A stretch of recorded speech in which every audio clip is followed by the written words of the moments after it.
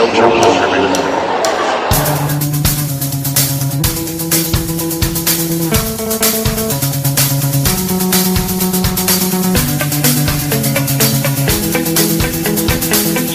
to another episode of No Challenges Raining. I am Ben Rothenberg, and joining me is Courtney Nguyen. Hi, Courtney. Opa! Opa, Gangnam Style, Courtney. That's like a. How are you, Ben? I'm good. You? Yeah, I'm doing awesome. Yes. We It's um not. we are in the age of Gangnam Style, I guess. I mean, it's been on. I first heard it during the Olympics, so a while ago, but this was a big week for it in a lot of ways.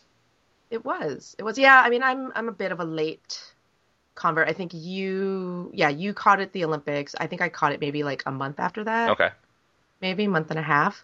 And I think I posted it on my personal Facebook page where I was like, life is basic. My life is basically divided into two phases, like pre Gangnam Style and post Gangnam Style. hmm Like that video absolutely blew my mind, and was incredible. So yes, but it is now taken over tennis, which probably means that it's jumped the Yeah. shark and it's over, much like planking Oh, uh, back in the day. But hey, you milk as much as you can out of an internet meme, and then you let it go, and that's okay. that's good. I mean, if Mitt Romney starts Gangnam Styling during the second debate or Oh, something, we oh, will know that we've gone too far. we will have gone way too But for those far. of you who haven't seen it, Novak Djokovic has Gangnam Styled a few times on court at an exhibition match in Taiwan and in Beijing, and much more elaborately, Laura Robson and her pal Jeannie Bouchard, who won the Wimbledon girls title this summer, and they're both 18, did a big video of it across China, I guess, in both Beijing and Osaka. Is that right? Yeah, I think they finished the editing and got some additional footage in Osaka, but yeah, I mean, what was the most surprising thing to you, Ben, when you saw the video?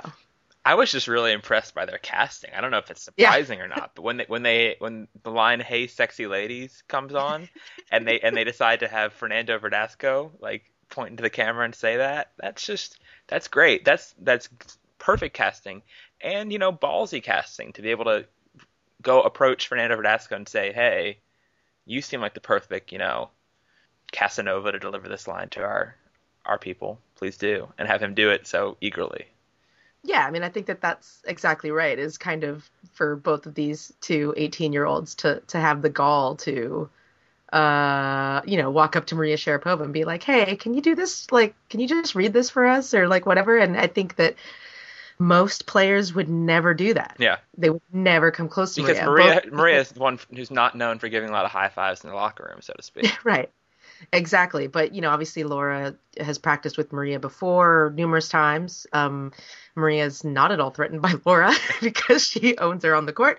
So it's kind of a perfect scenario to get that done. But apparently a bunch of the players were pretty shocked that the two kids were able to get Maria's involvement. And they were like, how did you do that? How did you get her? And I think Laura Robson's response was, I asked, Yeah. which is pretty much, I don't know. I feel like that sums up all of I that. feel like Like Laura, just, I mean, sorry, I feel like Maria in the locker room can kind of be like that old man in Home Alone 1, who shovels, and people assume he's like really mean, but just nobody talks to him. And okay. if you just talked to him, maybe you'd see there was something sweet and sugar povey on the inside. Well, I mean, maybe she really is flirty and splashy and quirky and, Spooky. all these things spooky. Maybe she wouldn't need candy to tell the world this. Like if she, She has to express her but feelings through candy. It's come to that. hey, everyone like she says, she's quirky. Yeah. But yeah, I mean, people are as intimidating as you let them be, hmm right? I mean, like that's the reality of it. I'm sure you've experienced this as well, Ben, and I know I have, get, getting involved in tennis and, kind of interviewing a lot of players and people that are part of tennis that, as tennis fans before we got into this gig, like you kind of put on a pedestal Sure. and then you just really quickly realize that that's really stupid. Like it just doesn't allow you to do your job. It doesn't make any sense. They're just normal people. And once you kind of, you know, it's like, oh, okay, it's Roger Federer, no big deal. Like ask him your question, like what's the worst that could happen, sort of thing. Like He's just that guy sitting over there at this point. Exactly. Yeah. Roger Federer is now sitting in Shanghai. Segue. On very heavy security, actually. Probably has, someone with a machine gun sitting outside his hotel room door or something. You wrote about this a little bit, Courtney. Can you, actually, more than a little bit, can you talk about what Roger Federer, the build-up to his being in Shanghai and all that stuff is? 'Cause I think that sort of confused or caught a lot of people off guard, to say the least. Yeah, I mean, Roger hadn't confirmed to play Shanghai until the very last minute. And as it turns out, in a somewhat related, but, not directly related turn of events, there was an online death threat directed towards him by a user on some popular Chinese website, threatening to decapitate him on a certain day with like a really graphic, some sort of like Microsoft Paint picture of him headless next to an executioner sort of thing. I will say, aside from obviously not the content of that, but I do appreciate some good Microsoft Paint work when it comes to that. When people put that much energy into something so lo-fi. It is lo-fi. If you're going to threaten someone, you might as well do it on MS Paint.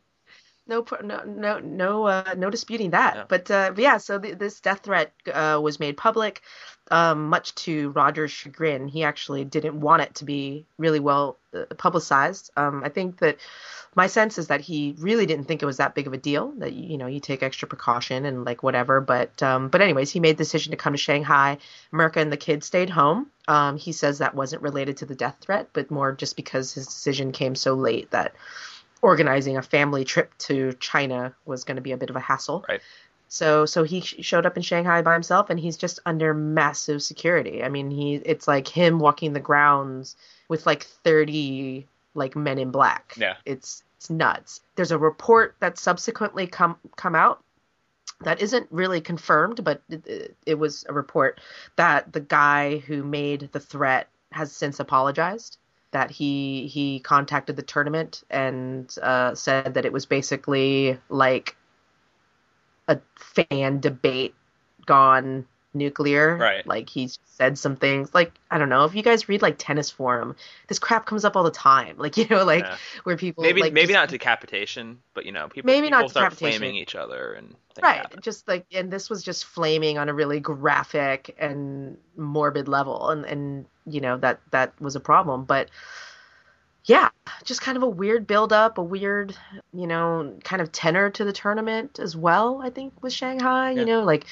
The Australian Open announces its huge pay increase, and now they're all involved in these closed door meetings in Shanghai to figure out how it'll be distributed. And then meanwhile, there's the tennis. Number one is up for grabs. Novak could grab it if Roger loses before the quarterfinals. There's just a lot going on with Shanghai, but it doesn't feel like it's been a seamless transition into that tournament. No, not at all. Although there were two 500. I do like the way the Asia swing on the ATP is built. I mean, there's the two 250s in Bangkok and Kuala Lumpur. Then it goes to 500s in Tokyo and Beijing. And then there's the 1,000 Masters event in Shanghai. So it does sort of crescendo up nicely and lets people, choose that level of commitment to it. Like, Novak Djokovic and Andy Murray both played 500s. Djokovic played and won in Beijing, and Murray played and lost in the quarters or semis of semis to Raonic in Tokyo. And then Raonic lost in the final to Kei Nishikori, who became Special K, who became the first Japanese guy to win that tournament, I think. That's correct, since it became an ATP tournament 41 years ago. Long time. Long time. And really, I mean, I was going through looking at, the ATP champions this year. Mm-hmm. And it's hard to say that setting aside the Olympics and the slams, just looking at ATP tournaments, that there was kind of a more really impressive and historic run by anyone this year, like more than what Kei did last week. Just the way that he played, who he beat, doing it at home, making history, all those sorts of things. It was impressive what he was able to do. I mean, my jaw was on the ground in the match that he played against Berdych. and he beat him in straight sets. And it really was Davydenko-esque, and I mean that as a positive. Oh yeah. Like, like it's just it's video game stuff, what Kei can do when he's moving well. And it was great. It was really, really fun to watch. And he's had sort of he had a great Australia. He made the quarters there, but he kind of been down since then. Some injury problems, and some I think just suddenly being.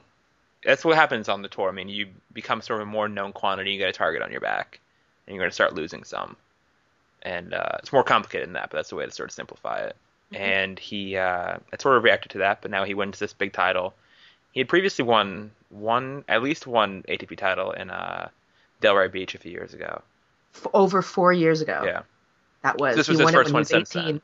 Yeah, this was his first win since then, and this was the youngest ATP final of the year. Yeah. Featuring the two youngest guys in the top 20.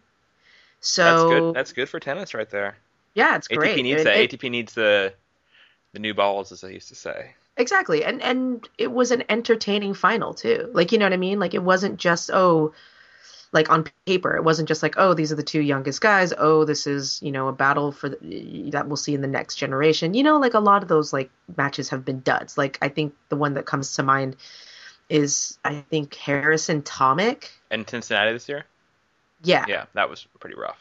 Which was just a brutal match and wasn't particularly fun to watch. And, those types of matches aren't great when you're trying to say, like, this is the future of tennis. But the Nishikori-Raonic final was really great.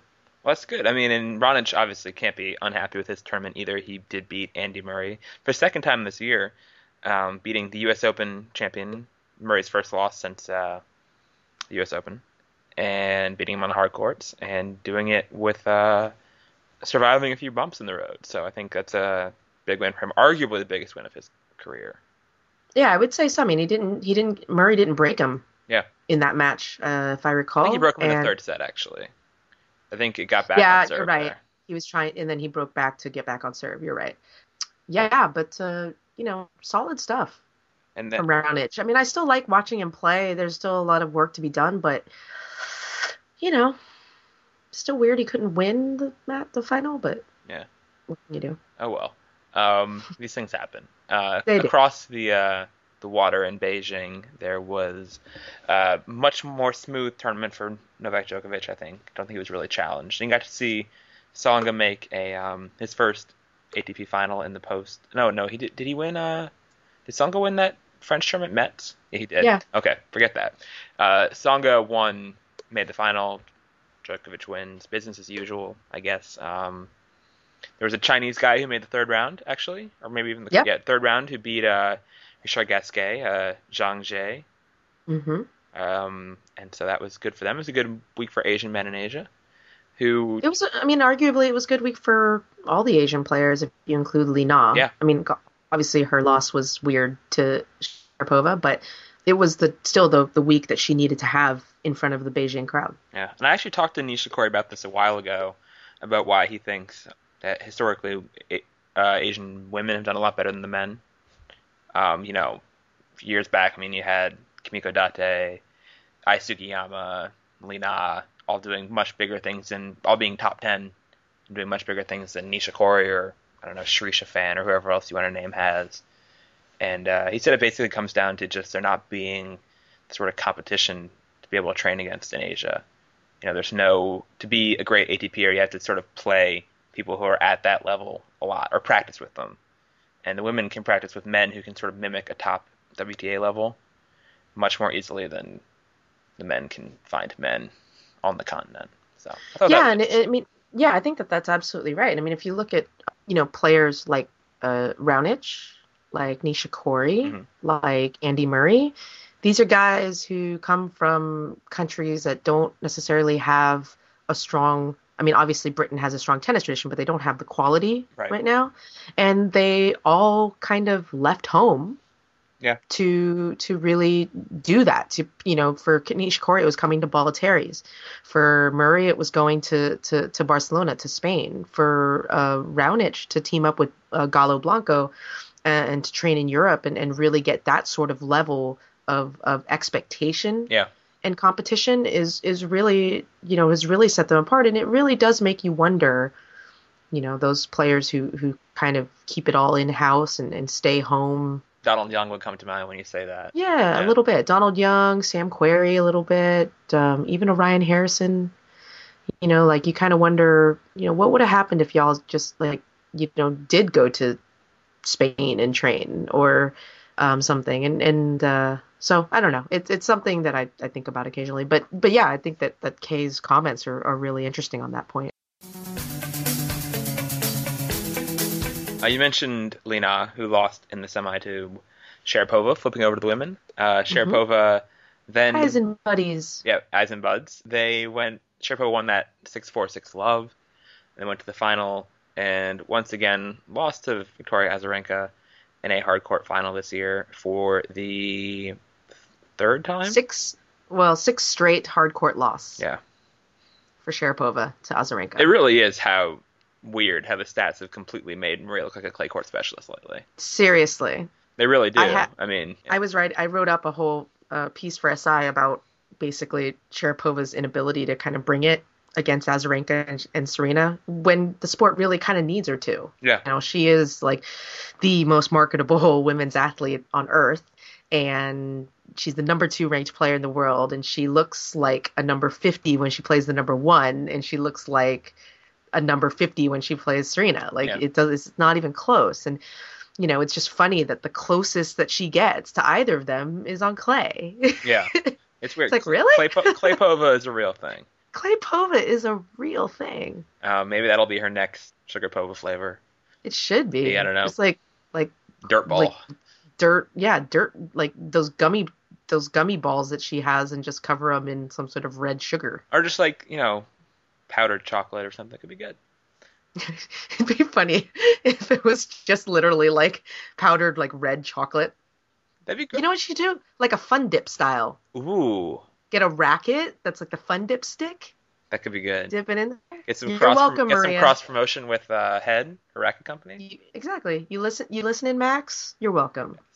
We really shouldn't give these ideas away. We should charge a lot. We really shouldn't. Oh God, we just give it all away. We got a question we asked for questions, as we do most times when we record. We got a question concerning this. This is from T. Claire L., who says, I have lots of questions concerning Maria after the Beijing final. What do you think is next for her in matchups against Vika? What do you think? It's just hard. I think that the problem for Maria when she plays Vika is that she just cannot hold her serve. Yeah.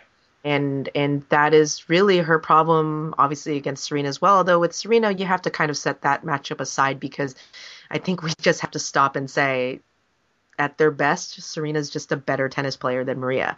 And I think that at least for me, I'm much more reluctant to say that when it comes to Maria versus Vika. Yeah. And so, but the problem is that Maria just cannot, she has to serve lights out against Vika on hard court to give herself a chance. Yeah. That third set of that US Open semi, she had some marathon serve games she was getting out of. Exactly. Yeah.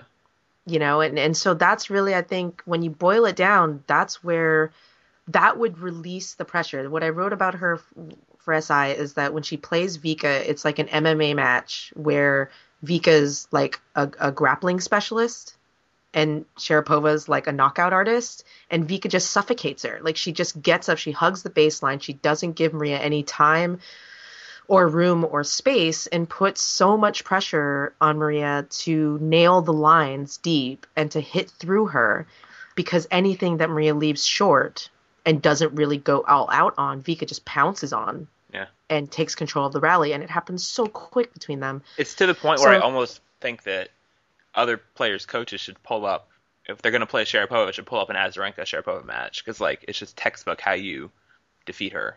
Precisely right. And the players who do well against Maria are ones who obviously return serve well, who can hug the baseline. I think that that's a really important thing. Hug the baseline and absorb power and redirect it deep. That's what Vika can do. And then on top of all that, what Azarenka can do that maybe a Wozniacki could never do is actually hit a winner. Yeah. If Maria kind of blinks under pressure and just puts kind of a rally ball back in, Other players don't have the cojones to step up and take control of the rally on that single ball, but Vika has no problem doing it, and it's like the decision making is so clear when she plays Maria. So she has. So I mean, I think the focus really is still on the serve. Getting that serve to where it becomes a more reliable weapon, like it was, pre-shoulder surgery. If she's able to do that, then she'll turn that matchup around. But if Azarenka continues to play at this level and doesn't really we don't see a noticeable dip, it's hard to see how this matchup really, flips back in Maria's favor on hard court. Yeah, Azarenka really does seem to have gotten back to her beginning of the year form, and I was really surprised to hear, just because she'd been playing so well lately. This is her first title since Indian Wells, because I mean she did win a bronze medal in singles and gold and mixed at the Olympics, and she made the U.S. Open final, and just hasn't lost a lot once she got off clay. Yeah, because like in the beginning of the first third of the year, Serena was absent. Yeah. For all the talk about, Serena's the best player in the world and she should be ranked number one. No, she shouldn't, because she wasn't really part of the tour for the first 3 months of the year. And that's when Azarenka ran, ramshot through it. And that's when Serena's probably going to make her move in 2013. Exactly. That's where she'll get back to number one by Miami, I think for sure. But yeah, then Maria kind of owned clay. Weird. And then ever since then, it's been Serena, beating Vika at Wimbledon. She beat her at the Olympics.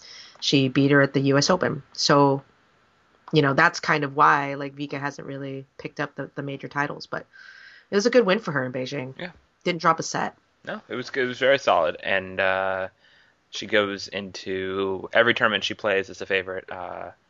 Istanbul, we'll talk more about later, but I think if Serena is not there, which is possible, we just never know with Serena, in terms of the sort of right. It's pure speculation, what's not based on off main swing of calendar year attendance. You don't know. Yep. So, but right now we're still in China. We have the men in Shanghai. We got another question from Mind the Racket, aka Brody, who asks us thoughts on tennis's popularity in China. Has it really gotten that much bigger? Worth dragging the big names over there every year?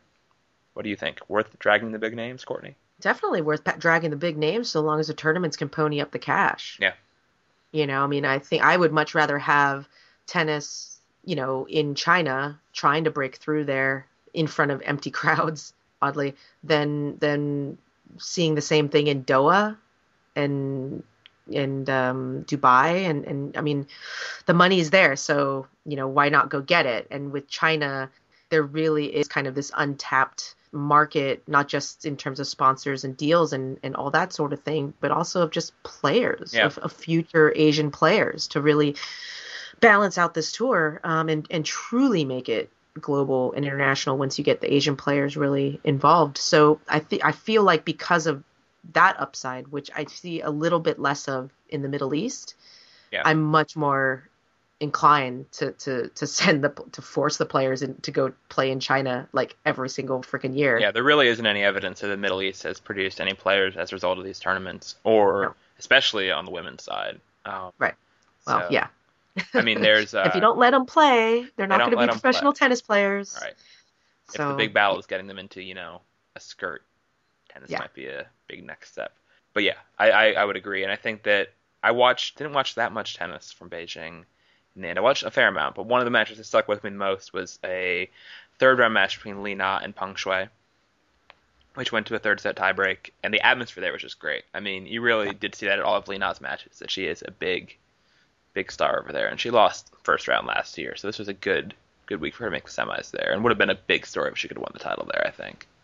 It would have just been big if she could beat Sharapova. Yeah. I think that if she were to lose to Vika in the final, okay, so what? But, just kind of from a marketing and an optics perspective, like Li Na beat Maria Sharapova. That, that resonates to people more so than Li Na beat Victoria Azarenka and won the China Open, Yeah. So that was a brutal loss for her. I mean, she was the better player in that first set against Sharapova. She raced out to, I think, a 3-love lead, eventually loses the set 6-4.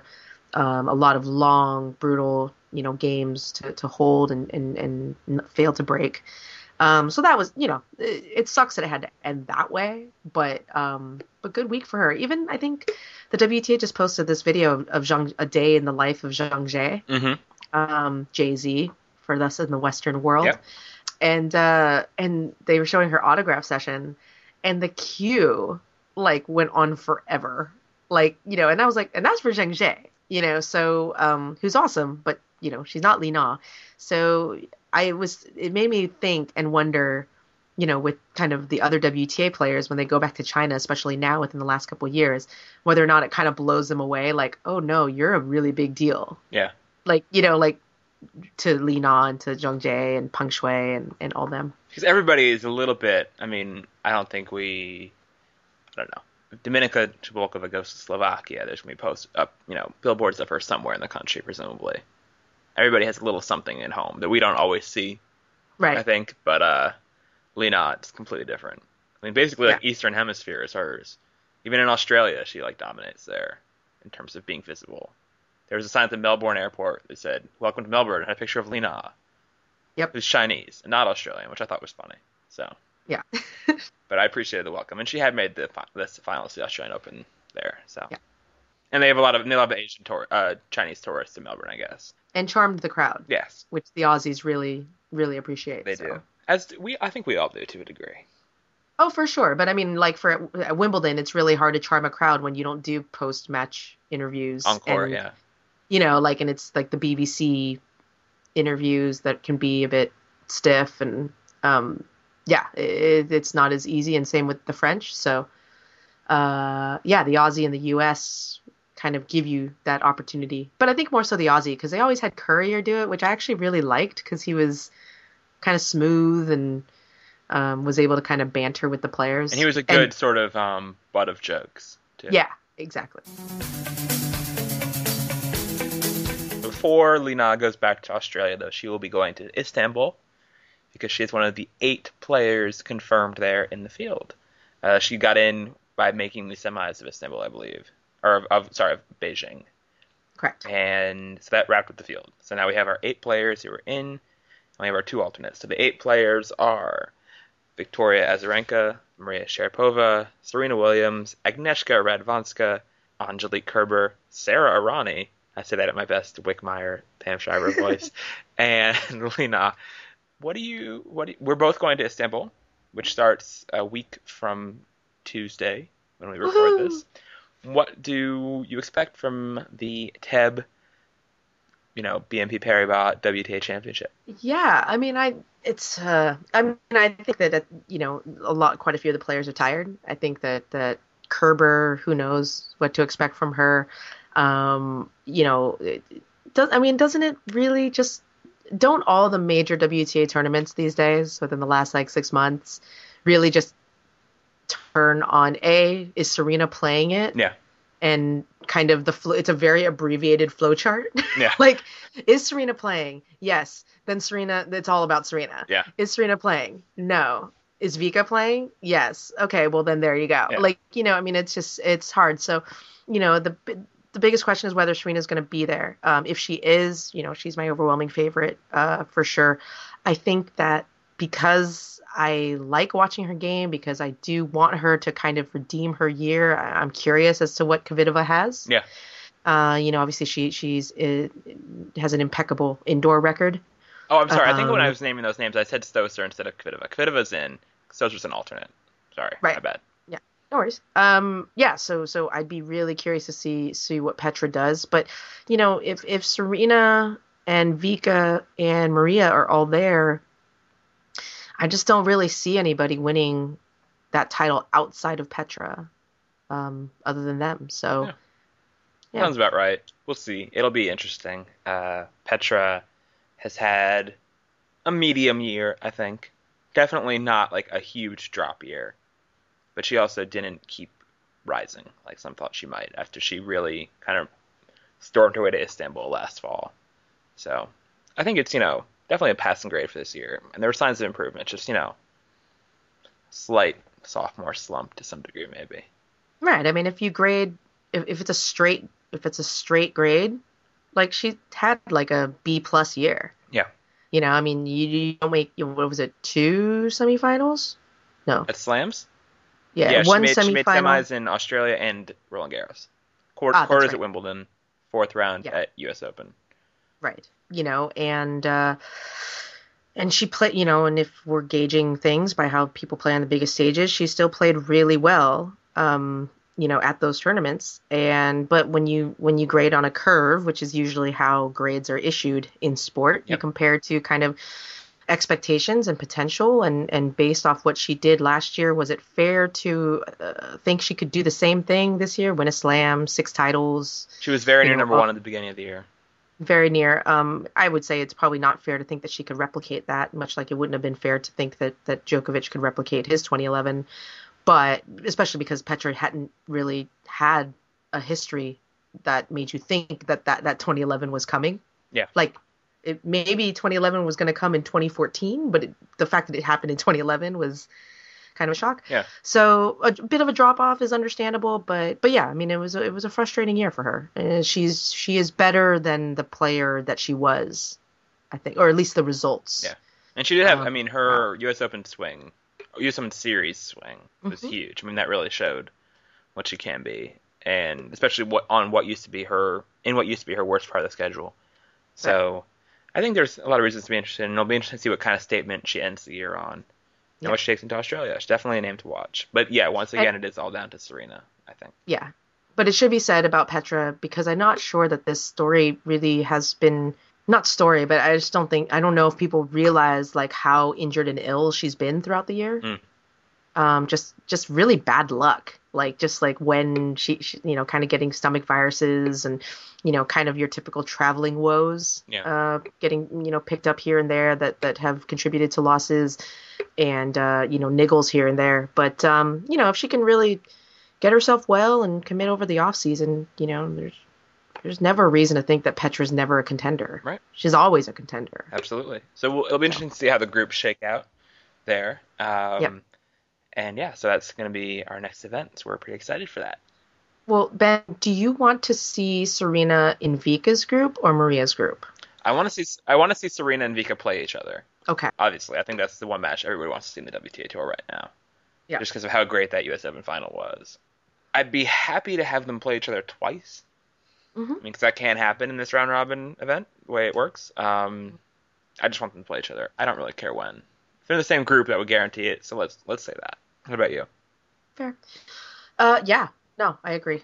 I would probably want them both in the same group. I would rather see them for sure than not at all. Yeah, So if they're in opposite groups, there's always a chance they'd have to meet in the semis or the finals, and who knows if that would happen. But if you put them in the same group, then we get at least one of them, and that makes the flight to Istanbul worth it for me. yeah, definitely. Speaking of long flights, the tournament that is furthest from my current location in Washington, D.C., is the one that is held in Perth every year, which is the Hopman Cup, and it is moving to a new arena. Slightly in, I guess, it's probably moving about 2 miles closer to me, so it's a little different. Is it back towards the city Yeah, it's center? downtown now. Okay. Oh, nice. Yeah, so it's going to be the new Perth Arena, which has a retractable roof to simulate Nice. the Rod Laver Arena conditions, which means it will mostly be open and very hot. Downside of Yeah, that. but Ben, I mean, so I went to Hopman Cup 2 years ago. Ben went last year. Hmm. Like, I don't know how it was weather-wise when you were in Perth in January, but when I was there, like being under the Burswood Dome, which is basically it's almost kind of like a built-up tennis It's like a stadium tennis bubble. yeah, it's a bubble. Yeah. It was so, like, I had to leave the stands every once in a while to go outside where it was hotter to just get air, because it got so stuffy Yeah, under the dome. It was it brutal. definitely did. So hopefully this will be a better climate. And they Yeah. just announced the list of their teams for this year. And we are both Hopman Cup enthusiasts, I think it's fair to say. Very fair to say, Ben. So, so the three teams that we knew about before were the top seed team of Novak Djokovic and Ana Ivanovic for Serbia. They've been there before together. And then the next one is the very, very tall, lanky team of Venus Williams and John Isner for the U.S. Then you have the different sized team of the Italians, Francesca Schiavone and Andrea Seppi. They were a new announcement. And then Spanish team returning of Anabel Medina Garrigues and Fernanda Verdasco. Then you have the lower teams, although one of them was really good, the German team, Andrea Pekovic and Tommy Haas, which I think if I had to pick a German team to go that I'd want to see most, I think I would pick them. They have the South Africans, Kevin Anderson and Chanel Schiepers. The French team of Joe Willie Songa and Matilda Johansson. And then the Australian hosts, gracious as ever, Casey Delacqua and Bernard Tomic.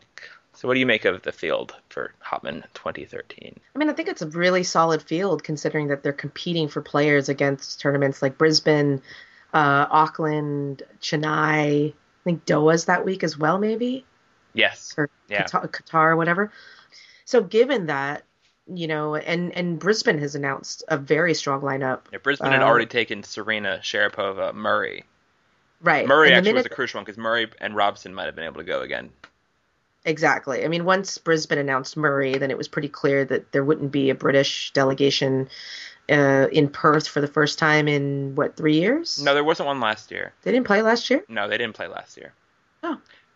But there is also because there's no other British men in the top 200.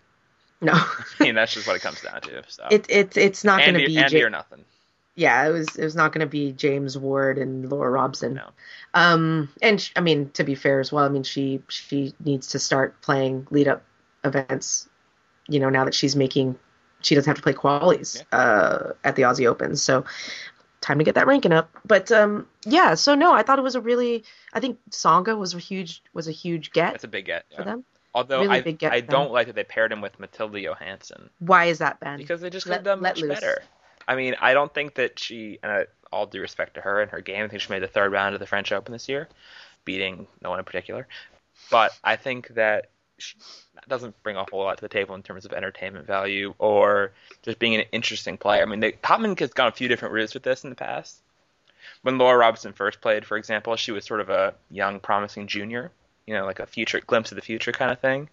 And Hopman could have done that with like Caroline Garcia, for example, or even Kristina Mladenovic, who's been there before, even though she's not that young anymore. And then they also could have had Marion Bartoli, who was there last year. Although Marion Bartoli, being as intense as she is last year, double bageled Gaidasova, the host, when they played each other. And it was really uncomfortable. I completely forgot about that result. It was just like, some people, because there's talk about Hopman, like some people think it's an exhibition, and maybe you do see one or two players who are there who do kind of not take it as seriously. Marion Bartoli is not that player. Marion Bartoli was out for blood, and the Australian crowd was just so uncomfortable, and Gaidasova started tearing up near the end, and it really kind of turned her whole year upside down completely. Yeah, so I think maybe that's why Marion did not get asked back. I don't know, because she's still a top tenor and I think she would have liked playing with Tsonga. Oh my gosh. Like, just the visual in my head is just like, like somebody inviting Marion over to like a lovely garden party and they're just like tearing it up, like eating all your food, knocking over your table, grabbing the drink out of your hand and drinking it and then throwing it in your face. Fist pumping after every single move too. Exactly. Yeah, that's not going to get you an invite back. No. So yeah, so that's the thing, and so it should be interesting. Yeah, I mean, I'm super bummed that the Bulgarians aren't returning. And they were fun. I just think Perankova and Dimitrov are just a solid EXO team, smaller country, But obviously, I mean, we don't know. I mean, especially with Dimitrov, it's entirely possible that he'd rather go play for ranking points than hang out in Perth, which is a lovely town. Yeah, no, it is. But not much to do there. No, not a whole lot. But they were a good team. And there's just a lot of different routes you could go. I mean, I was sort of going through this once the list came out, and this is sort of a, early Christmas for me, the Hopman list. I'm something of a nerd when it comes to mixed doubles. There's a lot of countries you could do that would be interesting. I mean, even like Luxembourg or something, if you wanted some really tiny country. They have two serviceable players in Gilles Muller and Mandy Minella. Although I do think they kind of leave it open so they can have alternates if absolutely necessary. Oh, that's for sure. Gets hurt. So maybe that would be a little too small for them. But I think there are Luxembourgians hanging around somewhere a flight away if Yes. need be. So Yes. What do you think of the South African team? I think that's I thought that was an interesting one, kind of surprising. it is surprising because neither of them, and I actually talked to Bartoli about this a little bit last year at Hopman Cup, because both of those players, Skippers and Anderson, have had problems with their federation, and neither were able to represent South Africa at the Olympics. And so you wouldn't think they would be the ones quick to pick to represent them at Hopman together. But they were, and Hopman has sort of an interesting relation with the federation. It's like every federation who's there sends a delegation. Like the Bulgarian Tennis Federation was there last year and very visible, and the Danish, and I think the USTA probably had someone there. And it is an ITF sanctioned event, but also obviously there's not the oversight of it that there is for Davis or Fed Cup, and so the FFT, the French Federation of Tennis, Twitter was tweeting a lot about Bartoli's play and results during her matches, like supporting her on like go Marion, FFT loves you. And I told her about that, and she thought that was kind of a mixed message because they were in the middle of their disputes with her. Did Marion roll her eyes? I don't remember what she did. I think she gave a concerned look, but Pensive. She is a thinker. She's a thinker. Yeah, so that'll be interesting. The Australian guy who was there last year was Leighton Hewitt. This year he will not be there. It will be Bernard Tomic, or as some people in Australia now call him, Courtney. Tomic the Tank Engine. How great is that nickname? It's it's an unfortunate nickname if you're an athlete. Yes. But yeah, it's a solid one. Now, can you explain to people who may not know what Bernie has done to inspire this derision? Sure. So Bernie Tomic can't seem to have an article written about him these days without the word tank somewhere embedded in there, and just a lot of people kind of, well, I mean, he's been under the microscope for all year, really. I mean, it's been a pressure packed year for Tomic. His whole career, really. Yeah, his whole career, and he has never been one that really truly fits into the Aussie athlete mold. But it started at the U.S. Open kind of most blatantly when his desultory performance against Andy Roddick, wherein he lost 6-love in the third set and was publicly criticized by the brothers McEnroe for tanking the match. That's Patrick Rafter called the performance disgraceful. Tomic got into like a weird. Yeah, that was weird. I was at that press conference. Yeah, you can give some insight then. Tomic has this sort of just detached nature when he's on the podium for press, where it's never really clear sort of if he understands what is being asked, especially for someone who is, completely fluent in English first language almost, I think, if pretty close anyway. And obviously he's from an English speaking country. Also doesn't seem entirely engaged with his answers too.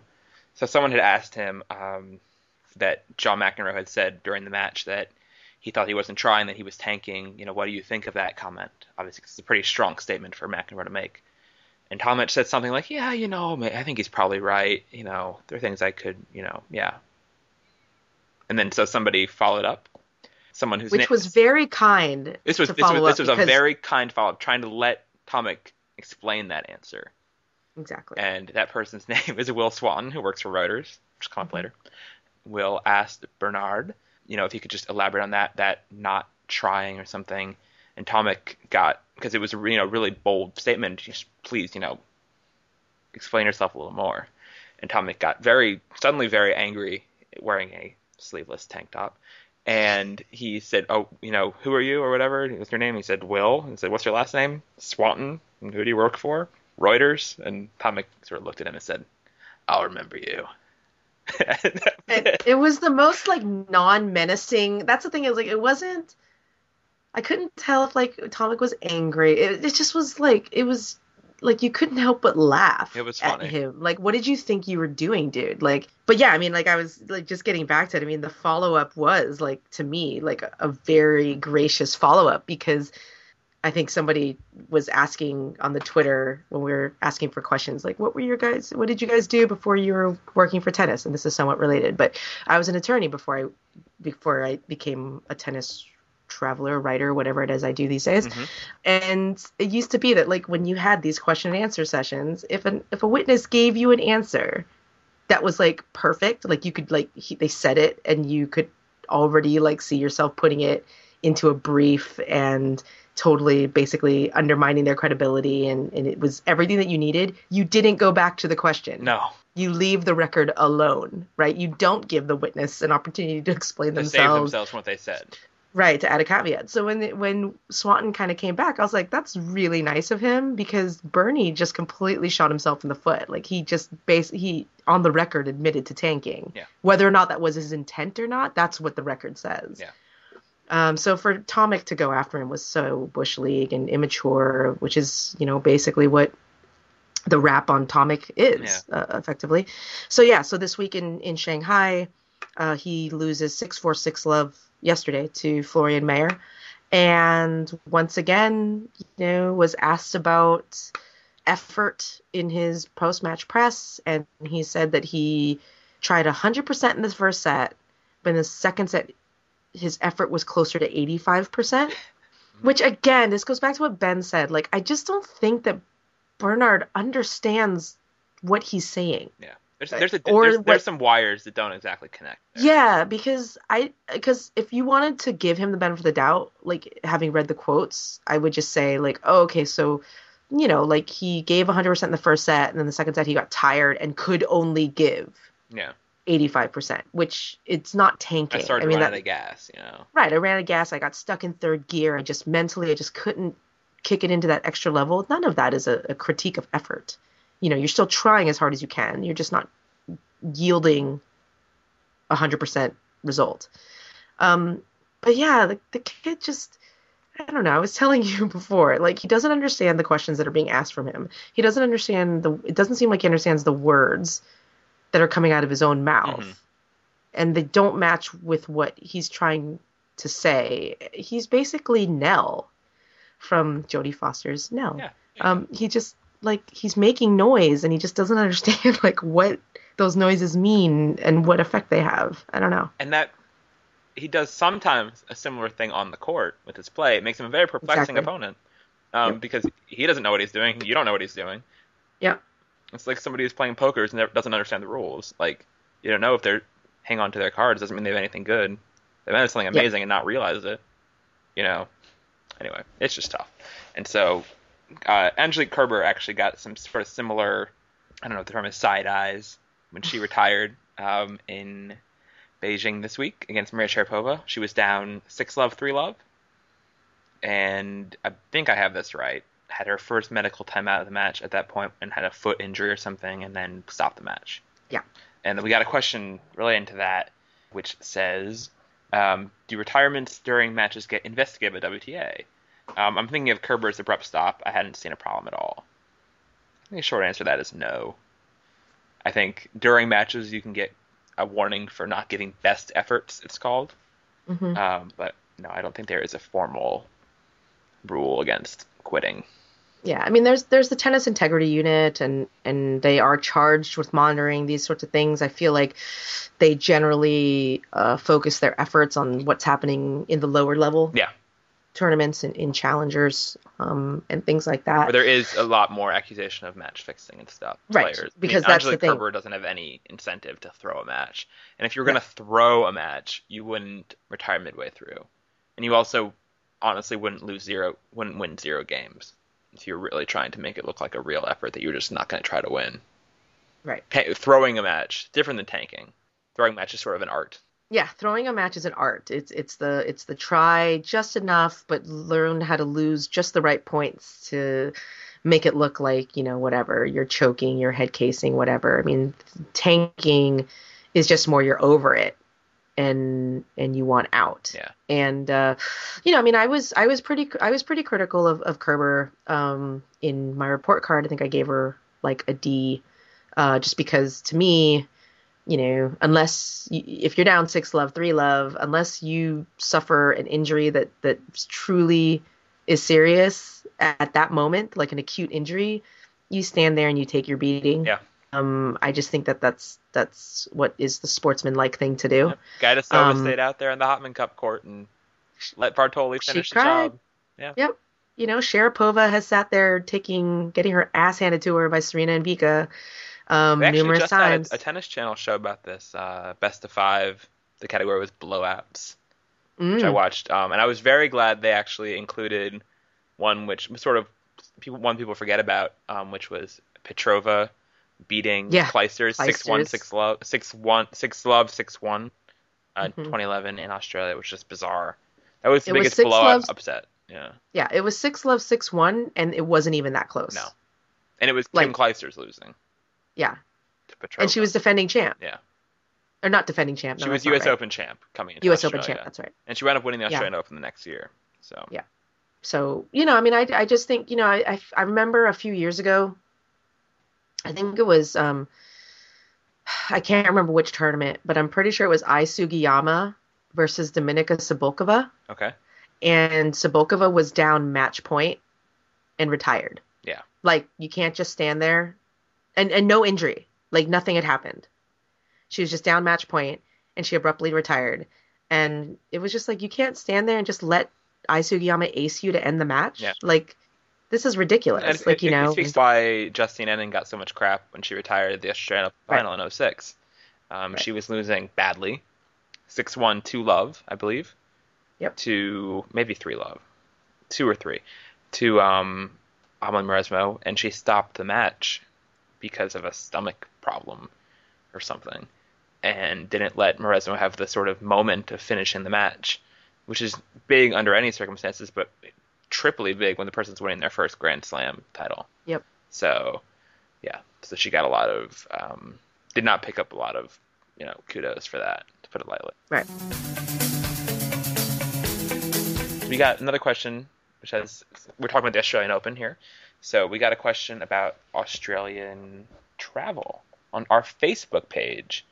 Courtney, do you want to go present that question to us? I would be happy to. Yes, so our Facebook page, which we are trying to kind of build out because we think that it's a much easier way to kind of actually establish a community, because we can all kind of talk to each other and leave messages, and, because Twitter is a bit more transitory. Mm-hmm. Like, if I'm not awake if you're not awake when I tweet, then you're probably not going to see the thing that I tweeted. Yeah. Whereas with Facebook, it's all there. So it's helpful. So we do ask you guys, if you're listening, to please like our Facebook page, which is at www.facebook.com/NCR podcast. So, yes, please do that. So the question was from a listener, Ben Shapiro. And he asked, is the travel schedule for players that live in Australia as tough as I would think? How often do they get to go home? And basically, that's the gist of the question, is whether or not they get to go home very often. And I think that generally speaking, the answer is no. My basis for that is primarily just kind of interviews that I've done with Sam Stosur. She is based out of Tampa, Florida, actually. And the big reason why is because of the travel. And I've heard Leighton Hewitt mention this as well. Leighton Hewitt actually has a base in the Bahamas. Yes. And all of that is because it's just too difficult to travel back to Australia when you have the way the tennis schedule works, where if you include travel days, like the most that you may have off between tournaments where you don't have to pick up a racket is like a week. Yeah. And so, but then when you're flying all the way to Australia, that's basically a total of like 4 travel days because of just the flight and then the jet lag and all that. So it makes it brutal. So most of the Aussie players do have, bases that are much more centrally located, whether or not, in Europe, or the States. So they don't get to go home that often. And I think that that's always been something, especially the last few years for Stosur, that's been what makes the January Aussie swing actually quite difficult for her. Yeah. Is because Australians don't get to see Sam, like, ever. And unless you see her on TV or you follow the sport, as much as the rest of us do. And she's playing at a lot of weird times in Australia, too. Hmm. I Hmm. mean, yeah, Yeah, so when she gets home, it's like, she's she has all these sponsor obligations. She's all of a sudden inundated with this attention that she's just not used to 11 months out of the year. Obviously the first she gets to go see family and friends and has to try and cram that into that time where she's also kind of like under the microscope and in the spotlight. So, that can be difficult, I think, for a lot of different players who don't get to return home, as often as they'd like.